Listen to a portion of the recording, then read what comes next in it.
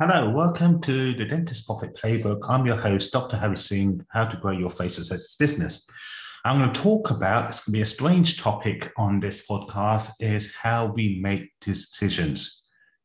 So I'm sure you all heard of the author Napoleon Hill, Think and Grow Rich, one of the best selling books in history. He also wrote another book that I've been reading recently that not a lot of people know about, called Outwitting the Devil.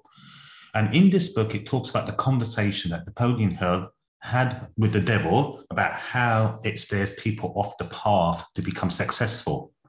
And this actual book was published after his death, and it's one of the best books I've read this year. And Napoleon Hill in the book talks about in any situation or any time you have choices. You have two choices.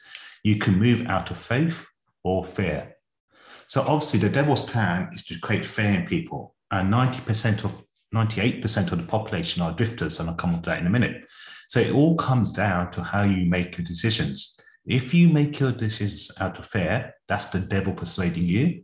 If you choose faith, that becomes the habit and becomes easier and easier to do.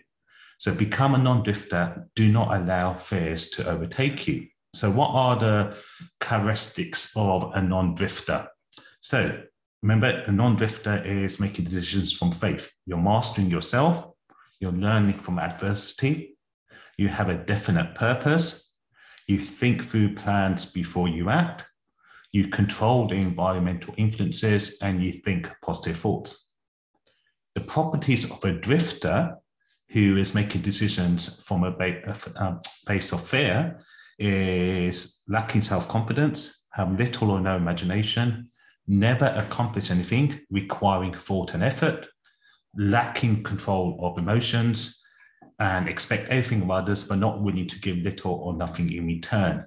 So make your decisions from a standpoint of faith, not fear. So the book again, Napoleon Hill, Outwitting the Devil.